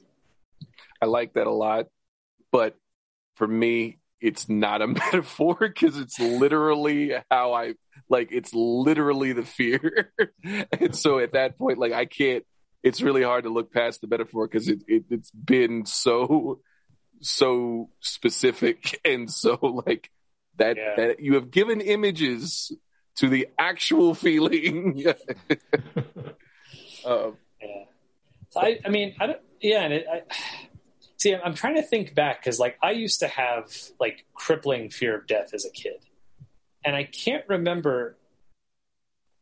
And like all the stuff you described, like I used to go through that all the time. And like, there were times where like my dad would like stay up with me and just try to talk to me. And it's just like, yeah, like none of this is helping. Like I'm still going to die. Like nothing you say will change that. And I can't remember at what point, like I became more okay. I mean, I'm not super okay. It's not like, yeah, I'm going to, but it's like to the point where it's not crippling. And I wish I could remember what the turning point was to be like, and not that it would be a turning point for you necessarily, but like just how I got out of that. I mean, I know that for me, I think a lot of what I was scared of was the actual, like, again, the idea of heaven and eternity, and like, and I think it was when I started exploring other possibilities, like, well, yeah, maybe reincarnation's a thing. Like, yeah, like I could see dying, but then you get to come back and do it again as someone else. Like, that sounds kind of cool. Or maybe it's this, or maybe it's this. So I think, I think for me, like exploring other possibilities, and I think like what lots of religions do, you lie to yourself till you find a lie that makes you feel better, and it's like, yeah, we'll go with that. That's the thing. Yep. And not to make this like a whole like origin of it, but that's exactly what it was like. Like when I was religious, it was like heaven, I'll be fine. I just got to get to heaven. That's what it is. And then I started questioning like, well, what does that mean? Do I have to learn the harp? What are the prerequisites? Am I going to spend eternity singing praises? Sounds boring as fuck. Why is that? And then it was like, okay, I know I'm going to die. That was a big motivation for me wanting to be a writer. Was some tangible sense of continuing in some sense. It was very flimsy and not the best, but it was something. But more of what has helped now is I had a conversation with my friend Alice, which both of you know, great person. She had talked about, I was talking about consciousness, and she's like, well, where are you when you sleep? Are you alive when you sleep? Do you have any evidence to like that? And so my what I've conceived of death, if there is nothing after, is a void, like being unconscious. That's awfully pleasant because I'm not around. It's still scary, but it's more abstract in a sense of like, I think part of the fear is continuing on as like consciousness with no act, like only being able to be in my own head and regret and alone forever with everything that I did not mattering, nothing I can do again that have any hope of mattering again. And if it's just sleep, the most I impact anybody when I sleep is snoring and drooling. So like if that's the final big dirt nap, then that's more comforting than the thing that sends me into the spiral. Is you have so little time. You're accomplishing so little. You're going to be gone, and in the scope of humanity, the people who knew you and knew of you will die way quicker than everybody on Earth dying. So that that's nothing about the film and everything about me. That's the plot of the movie is just like, hey, what did you do with your life? Now you're dead. When you almost did a thing, oops. So again, sorry to do that to you. I think you should maybe, I don't know if this will help or not, but there's a book I read years ago. It's written by Daniel Quinn and someone else. I forget who the other author is. But it's called The Newcomer's Guide to the Afterlife. You were telling me about that. Yeah, and it's marketed as if someone was able to, like, it's kind of like in Beetlejuice, the guidebook for the newly deceased, where it's like, this is the book that they give you when you die, and someone was somehow able to bring it back, and he's presenting it to it, like, oh, that's cute. But basically, in this version of the afterlife, it's basically like this world, except you're already dead. Like, you can't die. So and I think the point of that is to make you kind of reevaluate your life in terms of how many things do I do because I'm trying not to die. And if you remove that consequence, how does that change your perspective on life? And it talks about like, people don't really own things, like maybe someone will build a house because they're used to living in a house, but you don't need a house because you're not in danger of the elements. You don't have to sleep because sleep is something that's necessary to do for your human body, because if you don't sleep, you'll die. You need to recharge. You're already dead. You don't need that. You don't need to sleep. So, you don't need a roof over your head because there's no weather that's going to, so it's like sometimes people will build houses, live in them, and then just leave. And then someone else might come along and live in that house and whatever, and it's just like how kind of lackadaisical everything is. But it's also just, this idea that like, oh, well, okay, I already died, but this is my life now. So, so it was an interesting perspective on the afterlife, but also how it kind of, changes how you look on the now life or whatever. Mm-hmm. The other thing, I think the other thought I had was, what helped me change my thoughts on the afterlife. I think I talked about this during my New Age phase in on the other podcast, was the book Conversations with God. I think it was in this book where they're discussing that basically the afterlife is kind of like not that you get to decide, but it's a result of kind of how you've lived your life. And not in a sense, not in the Catholic sense that if you're a bad person, God makes you go to hell. Right. It's that if you're a shitty person, you've surrounded yourself with negativity and shittiness your whole life. You're not going to go to this paradise after. Like, that's something that you're going to carry with you into the afterlife. And that's going to be your experience because you've created that for yourself. So it was really neat, like the idea that they're presenting this idea that, that in these books, like, God is not this sort of lord over the earth, the humans being like, I'm going to pass judgment. And if you do something I don't like, you're fucked for eternity, but it's kind of like, but I also like that it was like a little bit of a perspective change on this idea of like, well, how I live my life determines where I go after I die. And it's like, well, yes and no, like you're all kind of going to the same place. And that was one of the things that I loved about that scene in Soul. Like the people who were like, in the zone were right there with the people who were like, so it was kind of like how I've kind of thought about this idea of heaven and hell for a while, that it's not like, oh, you get sent to heaven, you get sent to hell. It's like you're in this kind of nebulous zone, but it's kind of, I guess to also bring another metaphor, the whole like white wolf and black wolf thing, which one do you feed? Are you in the zone more than your anxiety is crushing you? Like, you get to decide what your experience is, are you, so it's, yeah. So in other words, it's not some God deciding like you were a good person, I'm going to let you go here. You've been a bad person, I'm going to force you to go here. Like you're kind of creating that experience yourself, So that was one of the things I thought was really cool, that it wasn't just like, oh, it's this one heaven that everybody goes to. And it's just like, oh, this is what it is. This is like I said, it's boring, It's kind of like that, it's what you, I guess, kind of imagine it to be or create it to be. It's like, yeah, if you want to go on and if you don't want to play the harp, but you want to play guitar, like that's your heaven. That's what you get to do. You get to play guitar in heaven, not harp or whatever, But anyway, like I said, these are all just kind of lies we tell ourselves to feel better about stuff. But ultimately, I think, I don't know, it's just kind of like, okay, I think that the difference is a lie you're telling yourself, I feel like is much better than a lie someone else is telling you and you're believing someone else's lie and getting kind of caught up in someone else's narrative, especially if it's a group narrative that's also using the people who believe that narrative to hate large groups of people for no reason. Whereas if you can find something that gives you comfort, may or may not be true, but like how do we know? I mean, the things that we think we know are true also could not be true. So it's like, then you just kind of spend yourself in this, you spend your time in this like, well, can I believe anything? Can I trust anything? Should I, and it's like, at some point you have to make a decision, oh, well, the doctors say we should get a vaccine, but all of these stupid emails I get from my relatives say that, they're microchips. So I don't know what to do. Like, at some point you're going to make a decision.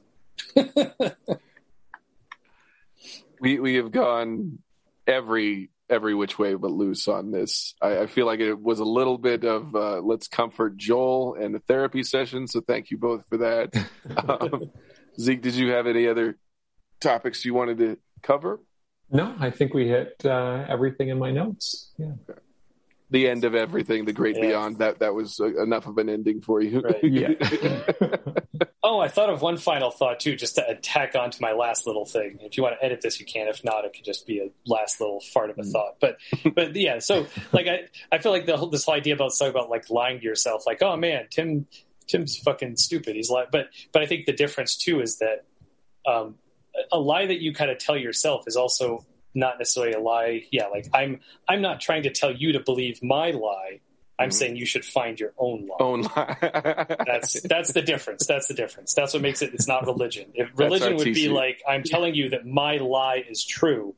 I'm saying it's my lie. I know it's a lie, but it helps me. So I'm going to continue lying to myself. You should find your own lie that makes you fat. Because you know what? The truth is not going to come for you because the truth is fucked up and fucking stupid.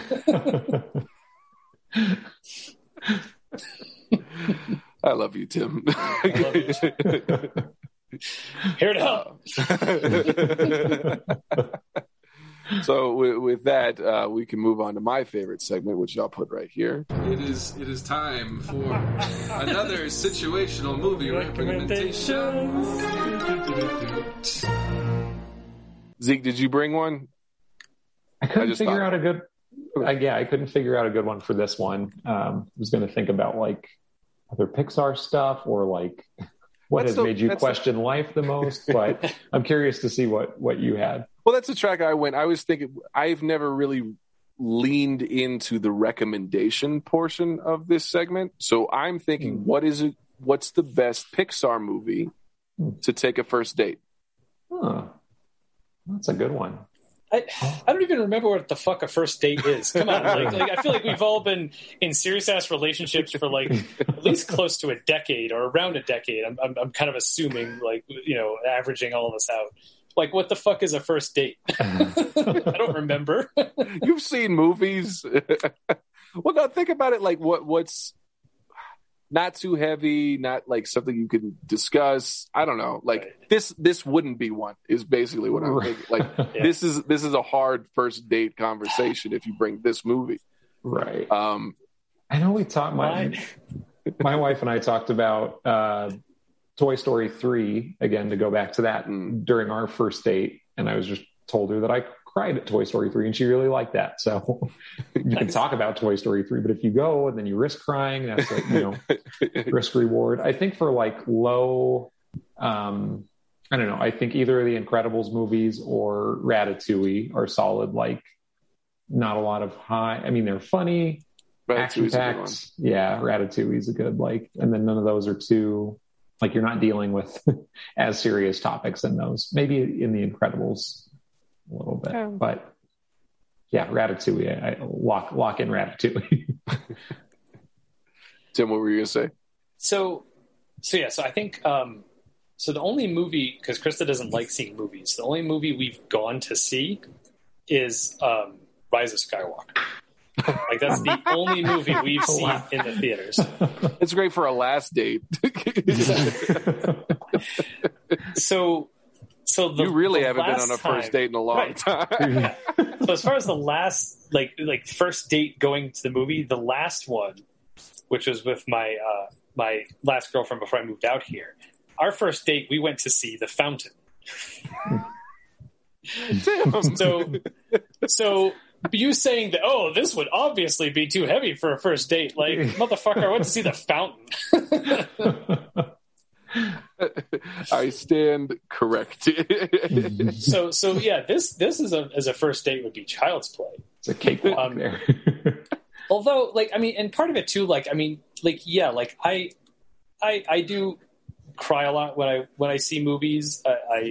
Movies just, they hit me very hard. That's why it's my thing. That's why I want to score them. Like I feel them very deeply, you know, like I'm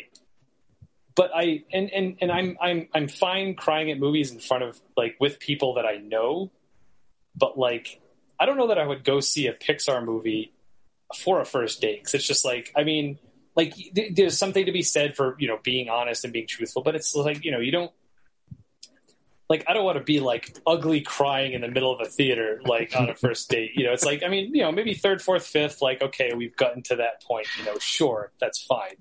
But not first date. Like I think part of it too is like, I never know to what degree it's going to be. And that was the thing with this movie, is I was just like, okay, like, I was kind of like, okay, the musician, you know, he dies obviously. And it wasn't, what I do love about it is that it's not, it ended up not being like sad crying. It was like beautiful crying. It was like him having the realization and just like, and sometimes that like hits me harder than just like, oh no, his, you know, like it's total opposite end of the spectrum from like John Wick, you know, where it's just like, you know, like you're crying at the beginning of John Wick for one reason, you're crying at the end of this for a different reason, you know, and it's like, so it's like, yeah, like John Wick cry is a different kind of cry. It really is. That's the first Tobey Maguire Spider-Man, like when Uncle Ben dies and like his face switches from that ugly to like, you know, like the fist is clenching kind of thing, you know, and it's just like, all right, you know. So I don't know. Like, I don't know that, like, yeah, I don't know that there's been a Pixar movie I haven't cried at, and it's just like I don't know that I would willingly walk into that for like a first date. You know, again, eventually, but yeah, I think in general, like I probably would want to go with something that's like, oh, like this is, you know, maybe a romantic comedy kind of thing where it's just like, okay, it's still kind of fun and light, you can kind of discuss it, or you know, I think part of the thing with The Fountain, like I think at the time I didn't know sort of what the whole deal was, so that ended up being, you know, way more of a mess for many reasons, and you know, I mean, it should have been a red flag for the relationship as a whole. But like, yeah, like I didn't go into that thinking like, yeah, I'm gonna ugly cry in front of this woman, sure, you know, whatever. Like it was more just like, oh, it looks kind of cool and interesting and neat and whatever. Yeah. The more I think about it, maybe I shouldn't be going to movies for a first date, just because it's just like, yeah, I can never predict. I mean, you're when married. That would be a pretty big reason not to go. That was my whole thing at the beginning of this. It's like, when have we been on? I brought it round. You are now in the hell of my making. Yeah. The segment that you hate and me forcing you to answer. Yeah, I mean, I'm not at the point yet when I will cry at telephone commercials, though. That's not a thing. But yeah, like I mean, just in general, like or like with TV shows, like it doesn't even have to be a full on 2-hour movie. Like I just like fuck, like yeah. I don't know. I would say Finding Nemo or Monsters Inc. Yeah, those ones are pretty low stakes and just very like just fun. I mean, there's emotional moments. I mean, the opening to Finding Nemo rivals Up in terms of like saddest story in 2 minutes, and kind of the end of Monsters Inc. is sad, but it has a hopeful moment at the end. So like, I don't know, like I've always really liked Monsters Inc. My absolute favorite is WALL-E, which is not a first date Pixar, I don't think. No. Because good movie though. Good movie. A great movie. But that I don't know, there's too much romance in it. Like for a very first date, I don't know. That's like a third date, fifth date, been together a couple years. I don't know. I feel like probably the same with Up. You probably wouldn't want Up to be a first date, you know? Right. Do you want to go home together? Put your hand on this mailbox. That's how we do it.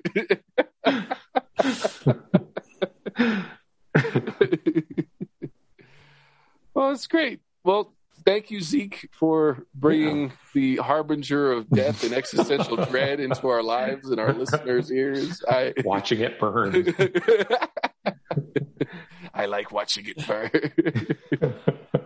You know, listeners are going to be like, I don't like the podcast when Scott is It's unhinged. It's not our fault. It's Soul's fault. So, well, thank you. Genuinely, it was a great discussion. I'm going to have to drink or sleep or something this off. I don't know. Yeah, I'm going to not drink. Live life. That is for damn sure. Live it off. Live it off. Yeah, exactly. Experience life. There's been a lot of little thing on your nose. Yeah, catch the thing. Eat a pizza. Catch the thing, eat a pizza. Give a street musician a piece of a bagel. Exactly. Not the whole bagel, a piece of the bagel. Drink from a cup on a subway. These are all the greatest T-shirt ideas I've ever heard in my life. Live, laugh, love. Drink I'm trying. So next month, I will be your movie selector. And I have chosen yet another See, okay, here's the thing. The movies that I'm bringing are existential, but they're alienating. They don't say, hey, this is you. They're weird, and there's no story. It's all about the face that the person is saying, like doing when these thoughts are happening in their head. Okay? Oh, damn. Okay. So I don't know why I said like so we're going to watch Michelangelo Antonioni film, Italian neorealist filmmaker. prepare for a stalker-esque type watching experience. Don't look for a story. I'm going to read you the story right now. It's much more about the camera work and the actors' performances and kind of the cinematography and kind of the existential themes and what's going on. There's an Italian existential ennui. Ennui is not defined. Ennui is not telling you what's wrong. You know something's wrong, but you're not intimately related with what's going on. So came out in 65. So just amid the modern wastelands and toxic factories of Italy, wife and mother Juliana, played by Monica Vitti, I love Monica Vitti, she's great, desperately tries to conceal her tenuous grip on reality from those around her, especially her successful yet neglectful husband, Hugo. Hugo's old pal, Corrado, shows up on in town on a business trip and is more sensitive to Juliana's anxieties. They begin an affair, but it does little to quell Juliana's existential fears, and her mental state rapidly deteriorates. Go with God. That's what's happening. It's a great Italian love story in that it involves infidelity and a failing marriage, which is uniquely Italian, but very specifically Antonionian. So I'm looking forward to sharing it with you guys. Like I said, think playtime, think stalker. Don't look for a narrative because there's not going to be one. It's all about performance. It's all about framing. So wait, what's the name of it? It's called Red Desert. I did not tell you what the name was. We can find it on Canopy. You don't need the name. Sim. Just go with God is what I said. That's right. Yeah, Red Desert. Search for Italian existentialism. Italian affair. Hugo. You're gonna find nothing. I'm sorry. I gave you. That was a long build-up. As vague. It was like Soul. I didn't give you the name of the movie until after the story had taken place. It was all much more meaningful for that. Well, on that note, thank you, listeners. We will see you next time. Bye. Bye. Bug zapper noise. Did you know Movie Mumble has its very own Twitter account? Please follow us on Twitter at MovieMumbleNTG and tweet at us with questions, reviews, or recommendations of things you'd like us to watch next.